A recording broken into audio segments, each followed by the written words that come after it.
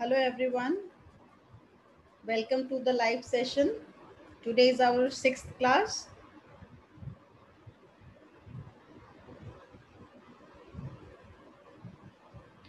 Good evening Sanjana, good evening Kamlesh ji, good evening Ritu ji, good evening Kavita ji, good evening Jaspreet ji. Good evening to all of you who have joined the session today, and I hope the sessions we have already covered in the previous week, the 5 sessions, everybody is clear with the topic how to create ledgers, how to create a company in Tally, how to create stock item, how to pass the entries related to receipt, payment, contra, sale purchase transactions.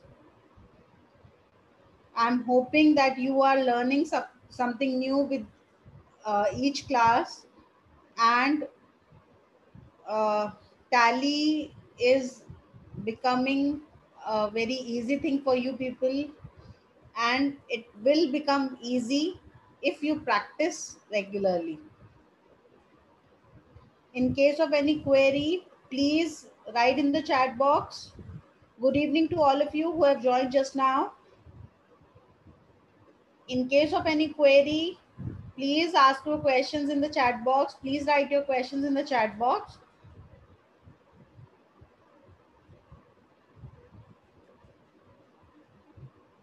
अगर आप लोगों की कोई queries हैं, कुछ doubts हैं, तो please chat box में टाइप करिए सो दैट मैं उनके आंसर कर सकूं.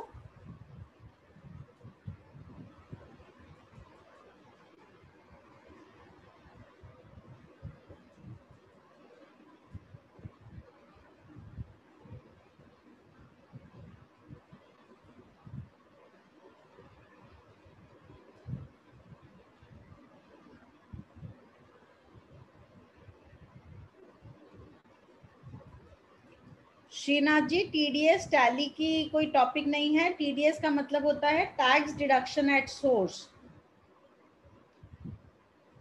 ये टैक्सेशन से रिलेटेड है. रितिका, मैं कॉन्ट्रा बिल्कुल आपको दोबारा समझाऊंगी. संजना जी, 6.6.3 इसको पेड वर्जन एक्चुअली में बोल सकते हैं, क्योंकि जब हम टैली का लाइसेंस खरीदते हैं उसी के बाद ये चलेगा, क्योंकि इसमें इन्होंने कुछ online services, cloud based services दी हैं.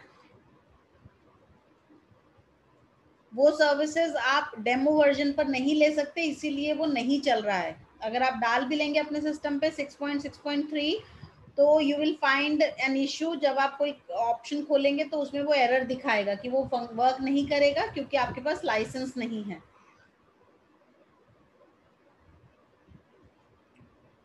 Most welcome Shrinath ji. और किसी का कोई डाउट या क्वेश्चन टैली से रिलेटेड? रितिका, कॉन्ट्रा एंट्री क्या होती है?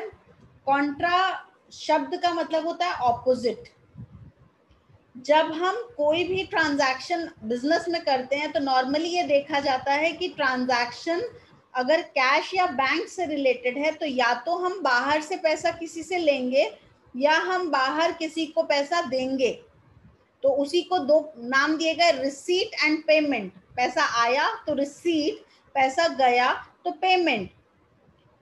पर अगर हम कुछ ऐसी ट्रांजैक्शन कर रहे हैं जिसमें बाहर किसी से ना हमारा कोई लेन देन हो रहा, ना कोई पैसा आ रहा, ना कोई पैसा जा रहा, पर विद इन द बिजनेस पैसा फॉर्म बदल रहा है. मतलब मेरे पास मान लीजिए आज 10,000 रुपए हैं, मैं वो 10,000 रुपए अगर बैंक में जमा करा दूंगी तो अल्टीमेटली वो पैसा मेरा ही रहेगा, पर वो मेरे हाथ से हट जाएगा, बैंक में बढ़ जाएगा.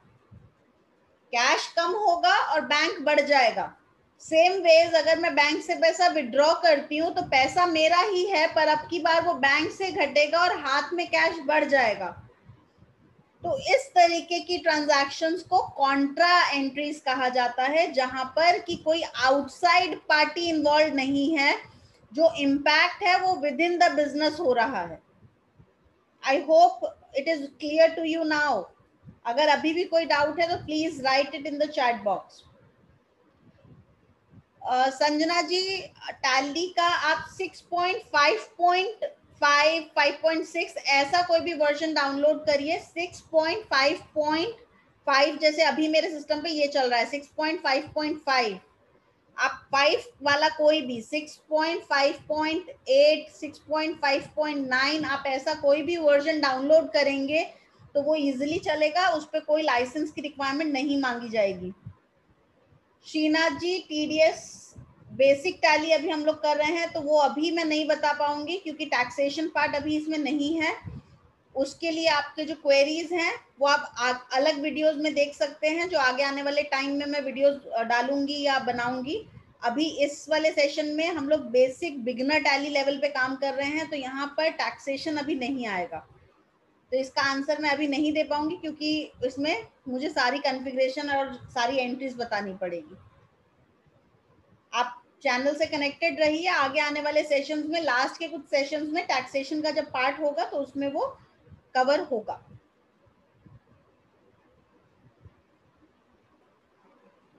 रितिका, आई होप आपका डाउट क्लियर हो गया होगा कॉन्ट्रा एंट्रीज को लेकर। अभी कोई क्वेश्चन अगर कॉन्ट्रा एंट्री से रिलेटेड या कोई भी और चीज से रिलेटेड जो अभी तक हम कवर कर चुके हैं, अगर आपका कोई क्वेश्चन है तो please write it in the chat box. Okay, most welcome Ritika. Okay Shrinath ji, तो हम लोग आज अभी तक जो सेशंस कर चुके हैं उसमें हमने कंपनी क्रिएशन, कंपनी ऑल्टर करना, कंपनी अगर हमें सेलेक्ट करनी है, शट करनी है, इससे रिलेटेड चीजें सीख लिया। लेजर कोई भी क्रिएट करना, लेजर को ऑल्टर करना, डिस्प्ले करना सीख लिया। स्टॉक आइटम, स्टॉक ग्रुप के बारे में समझ लिया। यूनिट्स कैसे बनाते हैं वो समझ लिया। अकाउंटिंग वाउचर्स के अंदर हमने रिसीट, पेमेंट, कॉन्ट्रा, सेल और परचेज, ये 5 तरीके के वाउचर्स को समझ लिया था। सेल मैंने अलग से नहीं वीडियो में डाला हुआ है या सेशन में नहीं कवर किया था। सेल क्योंकि एग्जैक्टली सेम परचेज की तरह चलेगा, बस उसका इम्पैक्ट हमारे रेवेन्यूज पे पड़ता है। बाकी फीचर टैली के बिल्कुल सेम है अगर आप सेल की ट्रांजैक्शन करते हैं, तो इसीलिए मैंने वो सेशन में कवर नहीं किया। अगर किसी को सेल के ट्रांजैक्शंस की एंट्री करने के लिए या सेल से रिलेटेड कोई ट्रांजैक्शन करने के लिए कुछ पूछना है तो they can ask in the comment section और इन द चैट बॉक्स, तो रेलेवेंट टाइम पर मैं वो कवर करा दूंगी। तो चलिए आज के लिए हम पहले जर्नल एंट्रीज अभी पेंडिंग है वो कर लेते हैं, फिर आगे बढ़ते हैं। तो जर्नल एंट्रीज भी अकाउंटिंग वाउचर्स में ही जाती हैं, तो अकाउंटिंग वाउचर्स में गए यहाँ पर F7 पे जर्नल आ रहा है, जर्नल वाउचर सेलेक्ट किया, यहाँ पर वाउचर टाइप चेंज हो गया।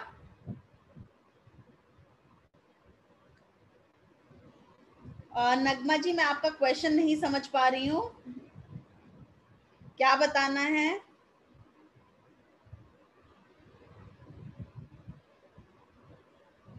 Nagma ji, please write your question again because I am not able to understand what is your doubt. Shrinath ji, आप परचेज की एंट्री पेमेंट में कर सकते हैं, पर पेमेंट वाउचर में जाने का मतलब है कि आप क्रेडिटर पार्टी उसमें क्रिएट नहीं कर पाएंगे, आपको डायरेक्टली पेमेंट करना पड़ेगा।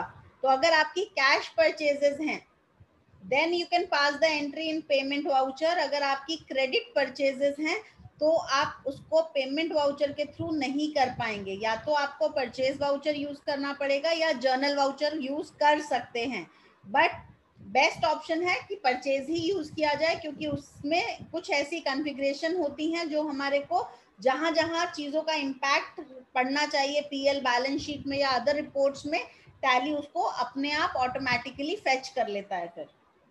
तो इट्स सजेस्टेड कि use purchase voucher for entering purchase transactions, but अगर आपकी कैश परचेजेस हैं तो आप डायरेक्टली पेमेंट वाउचर में भी एंट्री कर सकते हैं। जर्नल वाउचर में हम वो एंट्रीज करते हैं जिन एंट्रीज में कैश या बैंक का कोई काम नहीं हो, जिसका मैंने पहले भी एग्जांपल दिया था, डेप्रिसिएशन से रिलेटेड एंट्रीज, कुछ आउटस्टैंडिंग प्रीपेड से रिलेटेड एंट्रीज।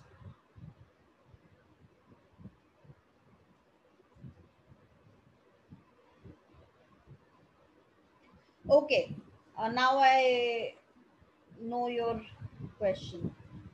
नगमा जी, जो आप पूछ रहे हैं कि आपको ये नेचर समझने में दिक्कत होती है कि ये एंट्री परचेज की है या सेल की है, तो उसके लिए मैंने सिंपल पहचान बताई है कि अगर आपकी एंट्री में आपको पैसा आता हुआ दिख रहा है तो इट इज रिसीट, अगर पैसा जाता हुआ दिख रहा है तो पेमेंट। ये तो वाउचर बिल्कुल क्लियर हो जाएंगे उससे।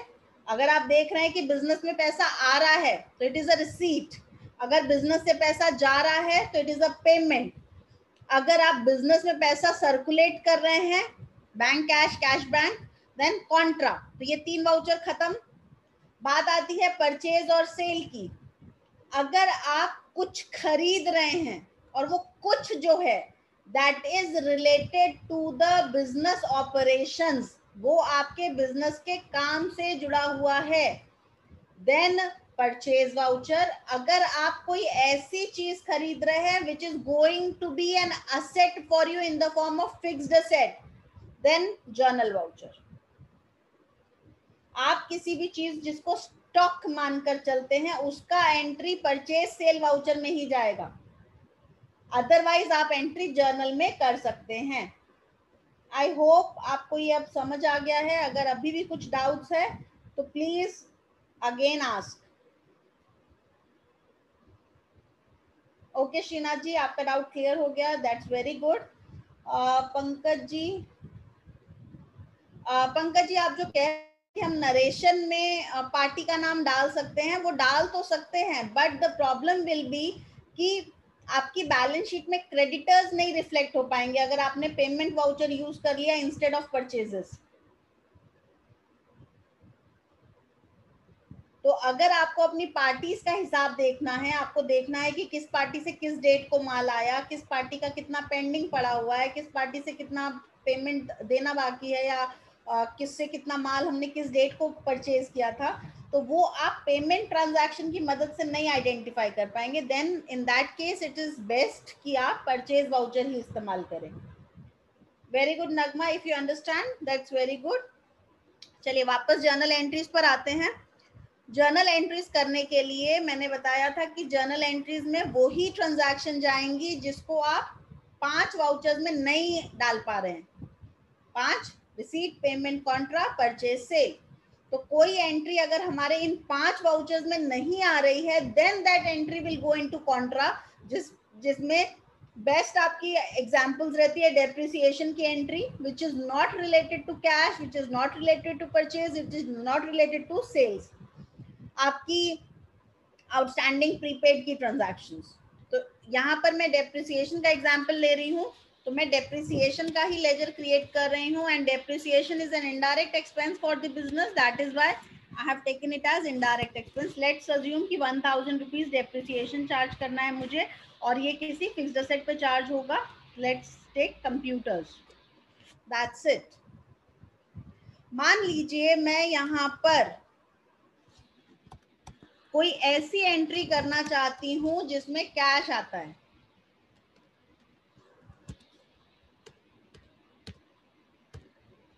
तो मेरे सिस्टम पे ये हो रही है एंट्री। आप अगर करेंगे तो शायद ऐसा ना हो, तो उसके लिए क्या ऑप्शन है, F12 में जाइए। F12 में एक ऑप्शन आता है जिसमें लिखा हुआ है allow cash accounts in journal voucher. By default this option is set as no. Normally जो लोग काम टैली पे करते हैं तो बाय डिफॉल्ट अपने आप अगर टैली में रहेगा तो ये ऑप्शन नो रहता है, दिस वन। अब मैं इसको एक बार नो करके आपको दिखाती हूँ क्या इफेक्ट आएगा। मान लीजिए मैंने कंप्यूटर्स की एंट्री करी, आप देख रहे हैं कि कैश का लेजर यहाँ आना दिखना ही बंद हो गया है। अब कैश का लेजर हमें दिख ही नहीं रहा है। क्यों? क्योंकि मैंने वो ऑप्शन ब्लॉक कर दिया। मैंने allow cash transactions in journal voucher no कर दिया है, इसीलिए मेरा सिस्टम कैश ट्रांजैक्शन को जर्नल वाउचर में एक्सेप्ट नहीं करने देगा मुझे। यहाँ कैश का ऑप्शन ही आना बंद हो गया। मैं F12 में जाकर वो ऑप्शन फिर से यस कर देती हूँ, तो आप देखिएगा कि कैश हमें दिखने लग जाएगा। तो आप चाहें तो आप रिसीट पेमेंट की एंट्री जर्नल वाउचर में कर सकते हैं by enabling this option as yes. Best है कि ना ही करें, क्योंकि जो सिस्टम जिस हिसाब से बना हुआ है रिसीट पेमेंट के लिए बने हुए हैं वाउचर्स, तो आप उसी टाइप को यूज करिए। बट अगर आपको लगता है मेरे को अलग अलग वाउचर टाइप्स यूज ना करने पड़े, मैं एक जर्नल वाउचर में ही सारा काम करते रहूं, तो आप जर्नल में इस ऑप्शन को यस करिए। F12 में जाकर allow cash transactions in journal voucher, just put this option as yes, and then you will be able to pass the entries related to cash in journal voucher. It's clear?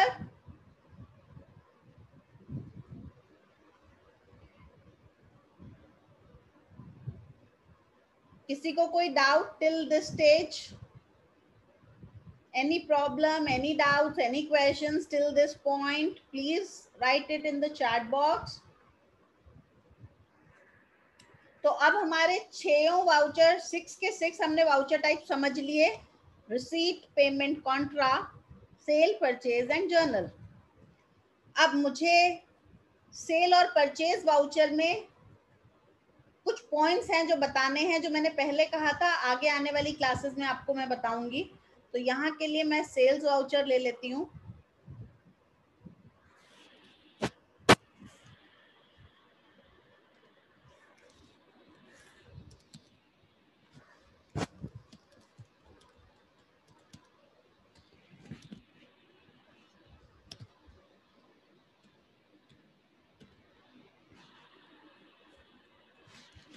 मैं simple एक transaction कर रही हूँ, details feed कर रही हूँ, item का नाम मैंने सेलेक्ट कर लिया क्योंकि ऑलरेडी क्रिएटेड था, अमाउंट डाल दिया, क्वांटिटी डाल दी, टोटल आ गया एंड जस्ट सेव।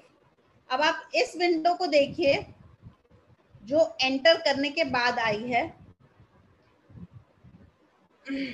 यहाँ पर हेडिंग में लिखा हुआ है bill wise details for Ram, मतलब ये जो विंडो है ये राम के लिए कुछ एक्स्ट्रा डिटेल है। हम राम यानी राम, यहाँ पर मैंने अपना डेटर पार्टी क्रिएट किया हुआ था, तो राम जो हमारा पार्टी है जिसको हम सेल कर रहे हैं, उससे रिलेटेड कुछ एडिशनल इंफॉर्मेशन जो हम सिस्टम में फीड करना चाहते हैं, तो उसके लिए है ये ऑप्शन। अब यहाँ पर टाइप ऑफ रेफरेंस, यहाँ पर एक हेडिंग है, मेन हेडिंग है bill wise details for Ram. Type of reference के नीचे आप देखेंगे तो there are 4 options, advance, against reference, new reference and on account. तो please note this thing and please understand this thing very carefully. जब हम real life business करते हैं तो क्या होता है कि हमारी जो बिजनेस जिनके साथ हो रहा होता है, जो हमारे पार्टीज या हमारे क्लाइंट्स होते हैं, तो इन लोगों के साथ में हमारी रेगुलर डीलिंग होती है। कभी माल आता है, कभी पेमेंट जाती है, कभी और माल आ जाता है, कुछ उधार बचा हुआ रहता है, कभी पार्ट पेमेंट हो रही होती है, कभी फुल सेटलमेंट हो जाता है। It can be any situation. कई बार एडवांसेस की भी बात होती है, बुकिंग एडवांस आप पहले दे देते हैं या पहले ले लेते हैं, माल बाद में जाता है। तो दिस इज वेरी कॉमन, अगर आप कोई भी बिजनेस करेंगे तो ये सब होता रहता है बिजनेस के अंदर।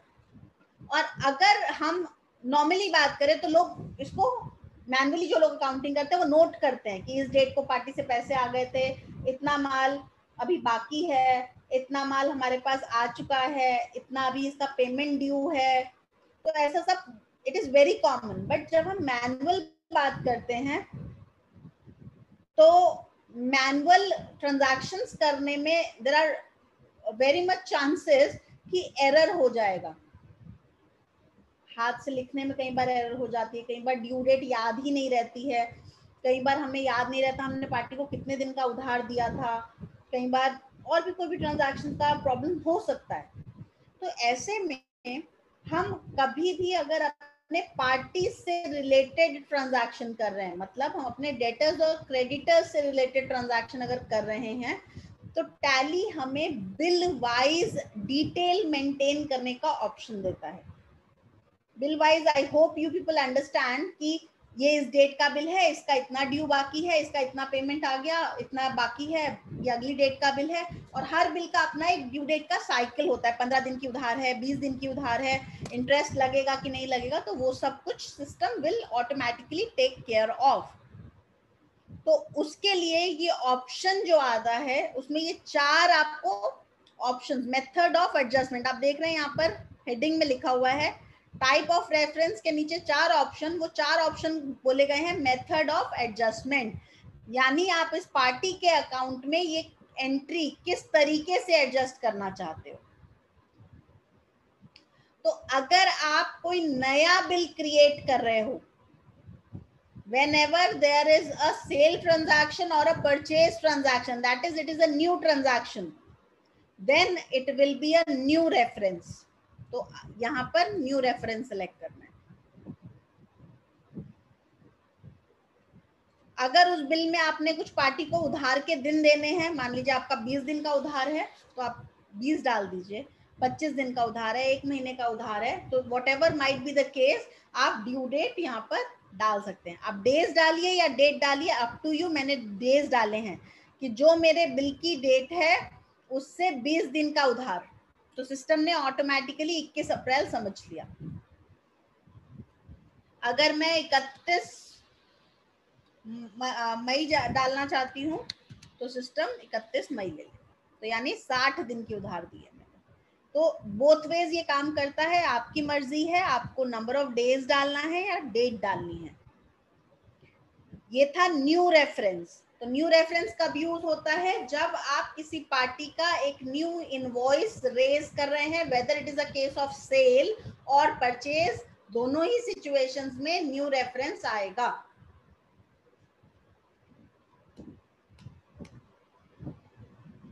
ठीक, अब मान लीजिए ये पार्टी मुझे पेमेंट पैसा दे रही है, तो रिसीट हुआ राम से कितना, मान लीजिए मैं डाल रही हूं अभी के लिए सिर्फ 20,000। तो फिर से सिस्टम ने मुझसे पूछा कि ये पैसे क्यों आ रहे हैं तुम्हारे पास। तो अब मुझे इन 4 में से एक ऑप्शन फिर से सेलेक्ट करना पड़ेगा, अगेंस्ट रेफरेंस। अगेंस्ट रेफरेंस मतलब ये जो पैसा 20,000 रुपए आया ये उस बिल के अगेंस्ट आया, तो वो उस बिल में मेरे पास लिस्ट खुली है। इट इज माय चॉइस कि मैं कौन सा बिल यहाँ पर सिलेक्ट करना चाहती हूँ। तो मैंने ये वाला बिल सिलेक्ट कर दिया।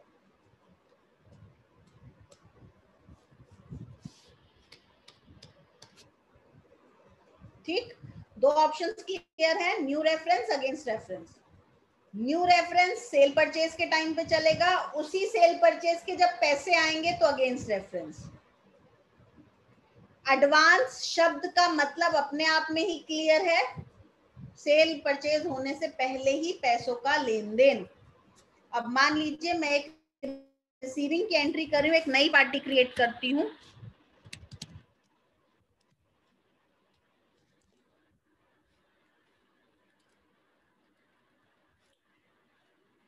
पार्टी कभी भी आप क्रिएट करेंगे तो यहाँ पर ये maintain bill by bill option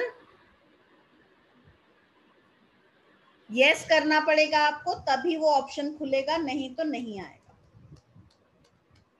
Pankaj ji, ऐसा कोई हार्ड एंड फास्ट रूल नहीं है कि पेमेंट डेज कितने होते हैं। It is business, it is up to you, it is up to your understanding with the party, आपका डील क्या है। पर जनरली लोग 15 दिन, 30 दिन, 60 दिन, 90 दिन, इससे ज्यादा की उधार नहीं देते, क्योंकि नॉर्मल जो मार्केट में सिनेरियो या ट्रेंड चलता है तो 3 महीने मैक्सिमम पीरियड उधार का होता है। बाकी आपसी आपकी क्या अंडरस्टैंडिंग है, म्यूचुअली आपने क्या सेटलमेंट किया हुआ है, उस पर डिपेंड करता है। अच्छा, यहाँ पर एक और शॉर्टकट की मैं बता दूं, मैंने लेजर बनाने के बाद उस लेजर में ऑल्ट्रेशन करना है, तो लेजर ऑल्टर करने का शॉर्टकट की होता है कंट्रोल एंटर। आपको बाहर निकलकर ऑल्टर करने के लिए बाहर जाने की जरूरत नहीं है, आप वहीं रहते हुए लेजर को इजीली ऑल्टर कर सकते हैं।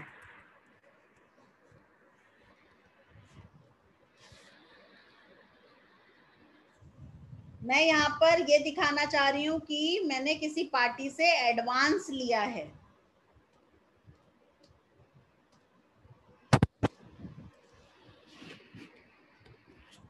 तो मैंने advance option method of adjustment में सेलेक्ट कर लिया। तो 3 ऑप्शंस मैंने आपको बताया, new reference, against reference and advance. New reference is bill, जब परचेज या सेल का कोई बिल आएगा या जाएगा। अगेंस्ट रेफरेंस उसी बिल के अगेंस्ट कोई पैसे का लेन देन हो रहा है। एडवांस इज एडवांस, पैसे का लेन देन पहले ही हो जाना। ऑन अकाउंट हम लोग कब लेते हैं, जब कभी कोई ऐसी ट्रांजैक्शन आती है जिसका इन तीनों मेथड्स में से कोई एडजस्टमेंट का तरीका नहीं है। देयर आर पॉसिबिलिटीज कि आपके कुछ पार्टी के साथ ट्रांजैक्शन हो रहे हैं, पर at that point of time you are not aware of कि ये पैसा क्यों आया या क्यों गया। तो इन दो situations we select on account. अगर आपको पता है कि ये पैसा बिल के लिए आ रहा है तो अगेंस्ट रेफरेंस। अगर आपको पता है कि ये पैसा एडवांस आ रहा है तो एडवांस। अगर आपको पता है कि एक नया बिल है तो न्यू रेफरेंस। अगर आपको कुछ भी नहीं पता and you are confuse, you have a doubt कि ये क्यों हुआ, तो on account. I hope this thing is very much clear to you people.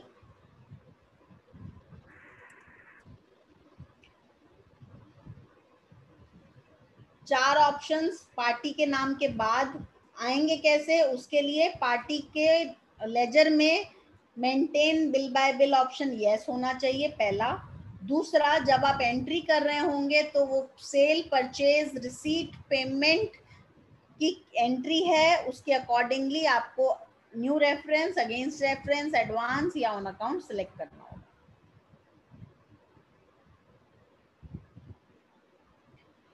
Vishnu ji, on account से फर्क कुछ नहीं पड़ेगा, बट अगर आपकी कोई ऐसी ट्रांजैक्शन है जिसमें आपको पता नहीं है कि आप उसको एडवांस बोलें कि नहीं बोलें, तो आप एडवांस में नहीं डालेंगे उसको, तो आप ऑन अकाउंट लेंगे।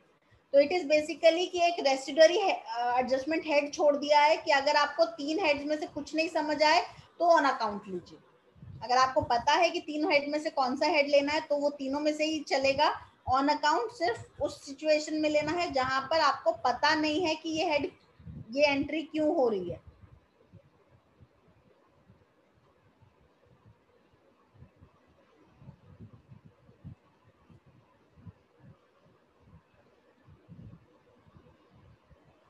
किसी के कोई डाउट्स या क्वेश्चन या क्वेरीज हैं तो please write it in the chat box.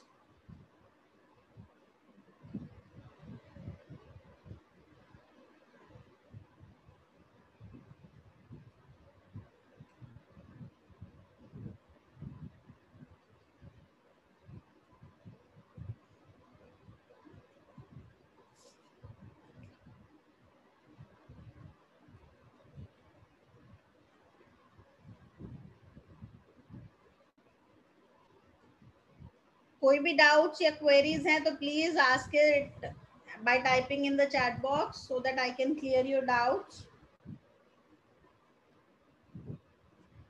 एक और ऑप्शन मैं आप लोगों को बताना, नया ऑप्शन आज बताऊंगी। F11 और F12 कीज का यूज मैंने आपको बताया था। तो F11 में उस दिन मैंने अकाउंटिंग फीचर्स में इनवॉइसिंग वाला ऑप्शन बताया था। आज मैं F2 यानी इन्वेंट्री में एक ऑप्शन बताने वाली हूँ।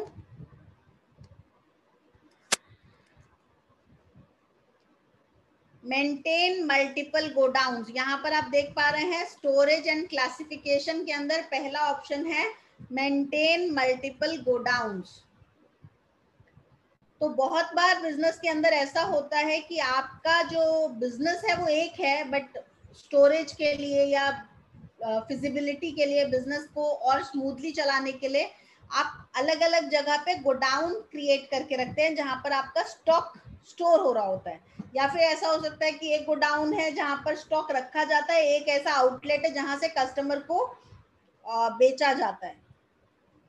तो ऐसे में अगर हमें ये देखना है कि हमारे अलग अलग लोकेशन पे कितना स्टॉक किस चीज का कहाँ मेंटेन हुआ है, तो टैली हमें ये ऑप्शन देता है कि आप मल्टीपल गोडाउन्स क्रिएट करके अलग अलग गोडाउन का इंडिविजुअल डेटा चेक कर सकते हैं। तो उसके लिए सबसे पहला काम जो करना है वो F11 F2 में जाना है। F11 is for features, F2 is for inventory features. और उसमें स्टोरेज एंड क्लासिफिकेशन के अंदर एक ऑप्शन है मेंटेन मल्टीपल गोडाउन्स, उसको यस करना है और कंट्रोल ए मतलब सेव। तो अब हमने टैली में ये फीचर अनेबल कर दिया। अनेबल किस चीज के लिए किया? ताकि टैली में मल्टीपल गोडाउन्स का ऑप्शन दिखने लग जाए, जो अभी तक नहीं आया था। हमने 6 क्लासेस, आज हम 6ठी क्लास में हैं, आज तक हमने अभी गोडाउन्स के बारे में ऐसा कुछ डिस्कस ही नहीं किया। तो सॉरी, तो मल्टीपल गोडाउन्स का ऑप्शन अनेबल करना है।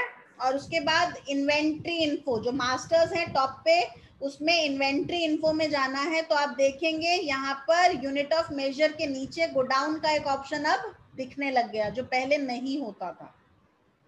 तो जो लोग भी टैली पे काम करेंगे, इस फीचर को यूज करने के लिए सबसे पहले F11 F2 maintain multiple godowns, yes, ये करना है।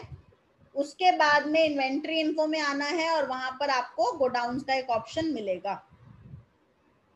अभी तक हमने क्योंकि गोडाउन्स यूज नहीं किया था, इसलिए कहीं कोई गोडाउन का बात नहीं थी। अब हम गोडाउन्स यहाँ पर क्रिएट करने वाले हैं। तो मैं ये अज्यूम कर रही हूँ कि दिल्ली में मेरे पास 4 लोकेशन पे गोडाउन्स हैं। मान लीजिए एक है मेरा गोडाउन द्वारका में,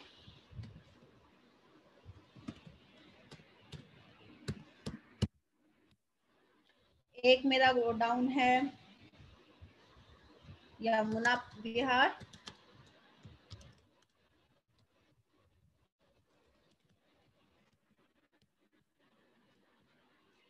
एक मेरा गोडाउन है पीतमपुरा,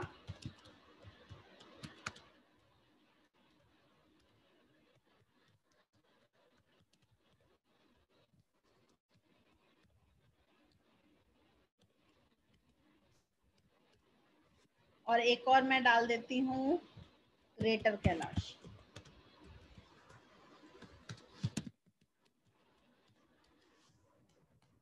तो मैंने यहाँ पर 4 गोडाउन्स क्रिएट किए।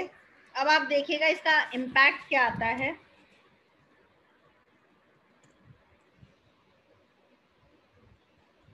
मैं एक परचेज की एंट्री करती हूँ।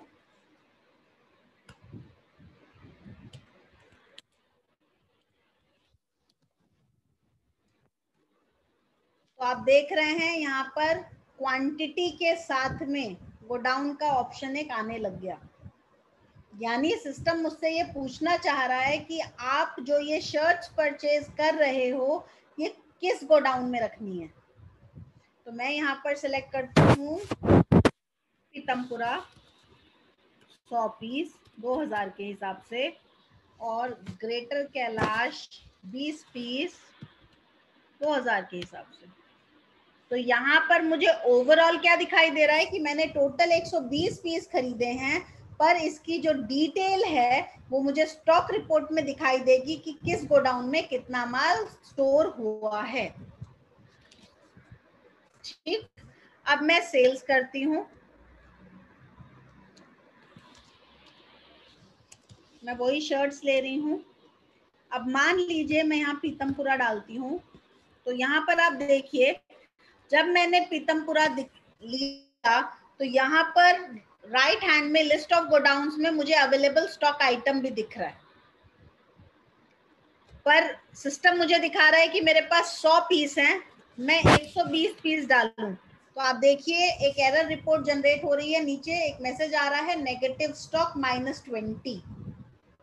तो ये उन बिजनेसेस के लिए बहुत अच्छा फीचर है जहां जो कि मल्टीपल गोडाउन्स मेंटेन करते हैं और उनके स्टॉक को उनको मैनेज करना होता है। तो मैनुअली ये मुश्किल है या इम्पॉसिबल ही कह सकते हैं कि आप ये नजर रख सके कि कहाँ कितना माल पड़ा है।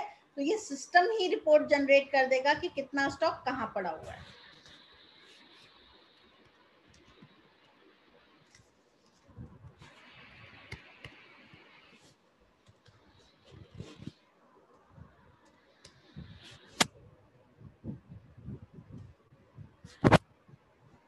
I hope this godown option is clear to you all. इसका मैं रिपोर्ट कहाँ जनरेट होगा, कैसे इम्पैक्ट होगा, मैं अभी दिखाती हूँ। अभी तक के लिए वाउचर एंट्री कैसे करना है, गोडाउन को अनेबल कैसे करना है, क्रिएट कैसे करना है, वो आप लोगों को समझ आ जाना चाहिए।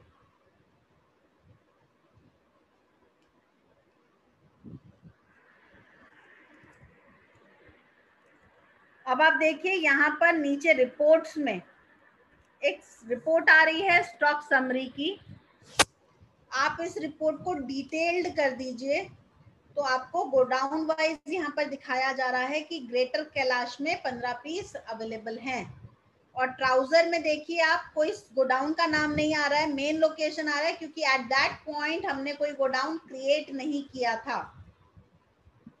तो जब आप गोडाउन क्रिएट करेंगे, जब जिस एंट्री में गोडाउन का ऑप्शन सेलेक्ट करेंगे उसी में गोडाउन इफेक्ट होगा। अगर आप गोडाउन नहीं लेंगे तो it is called main location, मतलब एक ही लोकेशन है, वहीं पर सब कुछ है।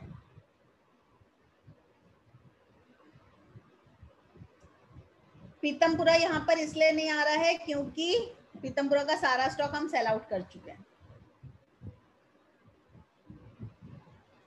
I hope this thing is clear to you all. आज मैंने जर्नल एंट्रीज के बारे में बताया, कैश ट्रांजैक्शन जर्नल में कैसे कर सकते हैं वो बताया, पार्टी से रिलेटेड रेफरेंसेस कैसे यूज करना है वो बताया, और गोडाउन का ऑप्शन बताया। तो ये 4 चीजें हमने कवर करी हैं आज के सेशन में, और ये काफी इंपॉर्टेंट चीजें हैं for your day to day working life. अगर आप इसको यूज करेंगे तो आपको बहुत इजी रहेगा अपना स्टॉक को मैनेज करना, अपने पार्टीज को मैनेज करना। तो अगर किसी को इन टॉपिक्स में कोई डाउट है तो please clear your doubts, please write your questions in the Pankaj ji. Negative stock होगा तो जरूर दिखाई देगा, यहाँ पे माइनस में स्टॉक आ जाता। अगर आप उस वार्निंग मैसेज को इग्नोर करके आगे प्रोसीड कर दें तो नेगेटिव स्टॉक इंपैक्ट होके आपको यहाँ पर नेगेटिव रिपोर्ट दिखाई देगा। But as per accounting principles negative stock नहीं हो सकता, इसीलिए हम लोग को प्रैक्टिकली ध्यान रखना चाहिए कि एट द एंड स्टॉक कभी नेगेटिव नहीं हो सकता।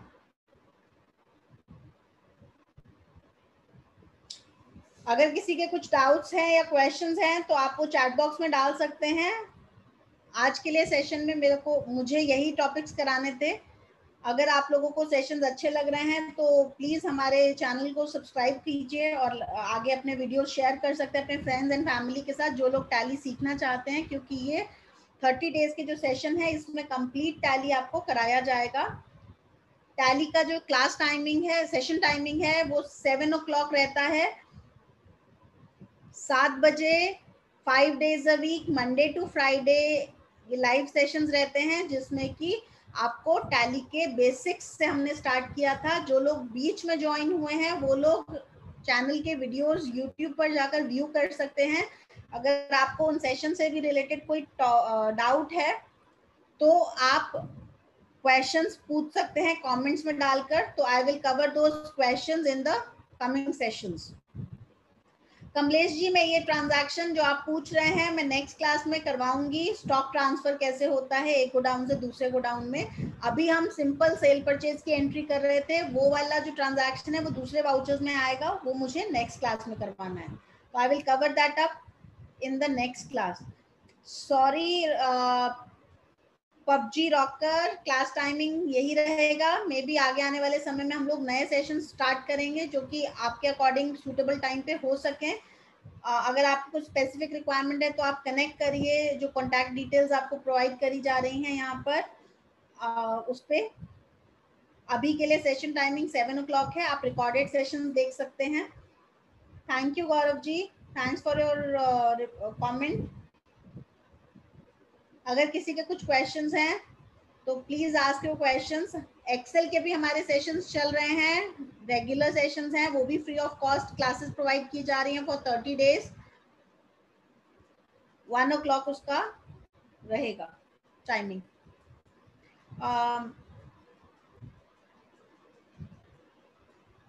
रितिका जी, क्या क्वेश्चन है? गोडाउन क्रिएट करना आप पूछना चाह रहे हैं कि गोडाउन कैसे बनाते हैं, या क्या? मुझे आपका क्वेश्चन अभी क्लियर नहीं है, प्लीज इलैबोरेट।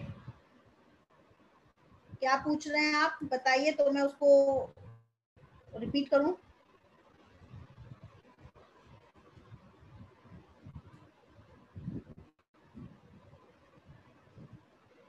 मैंने गो डाउन ऑन किया पहले ऑप्शन को F11 F2 में जाकर, F11 F2 में जाकर ऑप्शन अनेबल किया मेंटेन मल्टीपल गोडाउन का। पहला सबसे पहला स्टेप गोडाउन का ऑप्शन ढूंढना सबसे इंपॉर्टेंट है, तो वो ऑप्शन पहले यस होना चाहिए। देन इन्वेंट्री इन्फो में जाकर गोडाउन क्रिएट किए, तो मैंने 4 गोडाउन बनाए थे, आप अपनी जरूरत के हिसाब से जितने भी गोडाउन की रिक्वायरमेंट है वो बना सकते हैं। आफ्टर दैट जब मैंने गुड्स परचेज किए तो मैंने वहां पर गोडाउन को अकॉर्डिंगली सेलेक्ट किया जिस गोडाउन में मुझे स्टॉक को रखना था, एंड लाइकवाइज सेल के टाइम पे गोडाउन को सिलेक्ट किया। मैं एक परचेज की एंट्री वापस करके दिखा देती हूँ।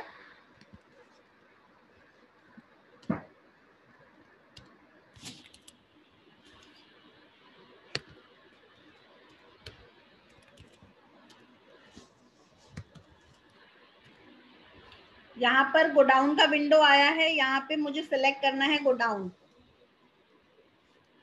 तो मैंने द्वारका गोडाउन लिया 28 पीस और दूसरा गोडाउन उसमें 12 पीस एंड जस्ट सेव कर दिया। तो अब आप देखिए मैं स्टॉक समरी आपको दिखाऊंगी। डिटेल्ड मैंने किया तो आप देख सकते हैं यहाँ पर अलग अलग गोडाउन वाइज मुझे स्टॉक दिखाई दे रहा है। आई होप रितिका आपको आपके क्वेश्चन का आंसर मिल गया होगा।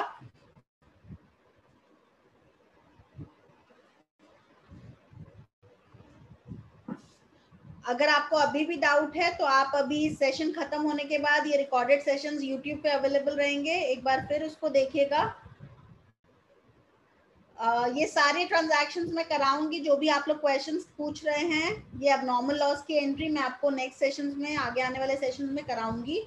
अभी हम लोग सिंपल ट्रांजैक्शन सेल परचेज से रिलेटेड करना सीख रहे हैं। ये may be next to next session आपका कवर हो जाएगा। जो आपका क्वेश्चन है कि अब नॉर्मल लॉस अगर हो जाए ड्यू टू फायर तो वो कैसे एंट्री होगी। ओरली अगर बोलना है तो जर्नल वाउचर में आप एंटर कर देंगे तो उसका इफेक्ट आ जाएगा। आई होप यहाँ तक सबको टॉपिक्स क्लियर हैं। अगर नहीं है तो आप लोग रिपीट पे ये सेशंस देख सकते हैं। यूट्यूब पे ये पूरे sessions as it is available हैं। जो भी आपके डाउट्स हैं आप कमेंट्स में डालिए सो दैट हम आगे आने वाले सेशंस में उन डाउट्स को क्लियर कर सके।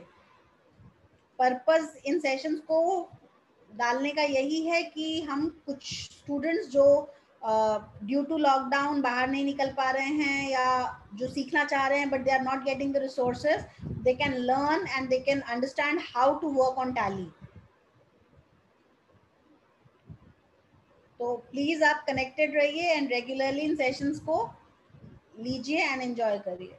Okay Ritika, that's very good. So आज के लिए सेशन बस इतना ही था। कल फिर से आपकी सेशन रहेगा 7 o'clock। Please stay connected and keep watching. Thank you for joining. Now I am ending the session if you don't have any queries. Bye for now. Good evening. Bye.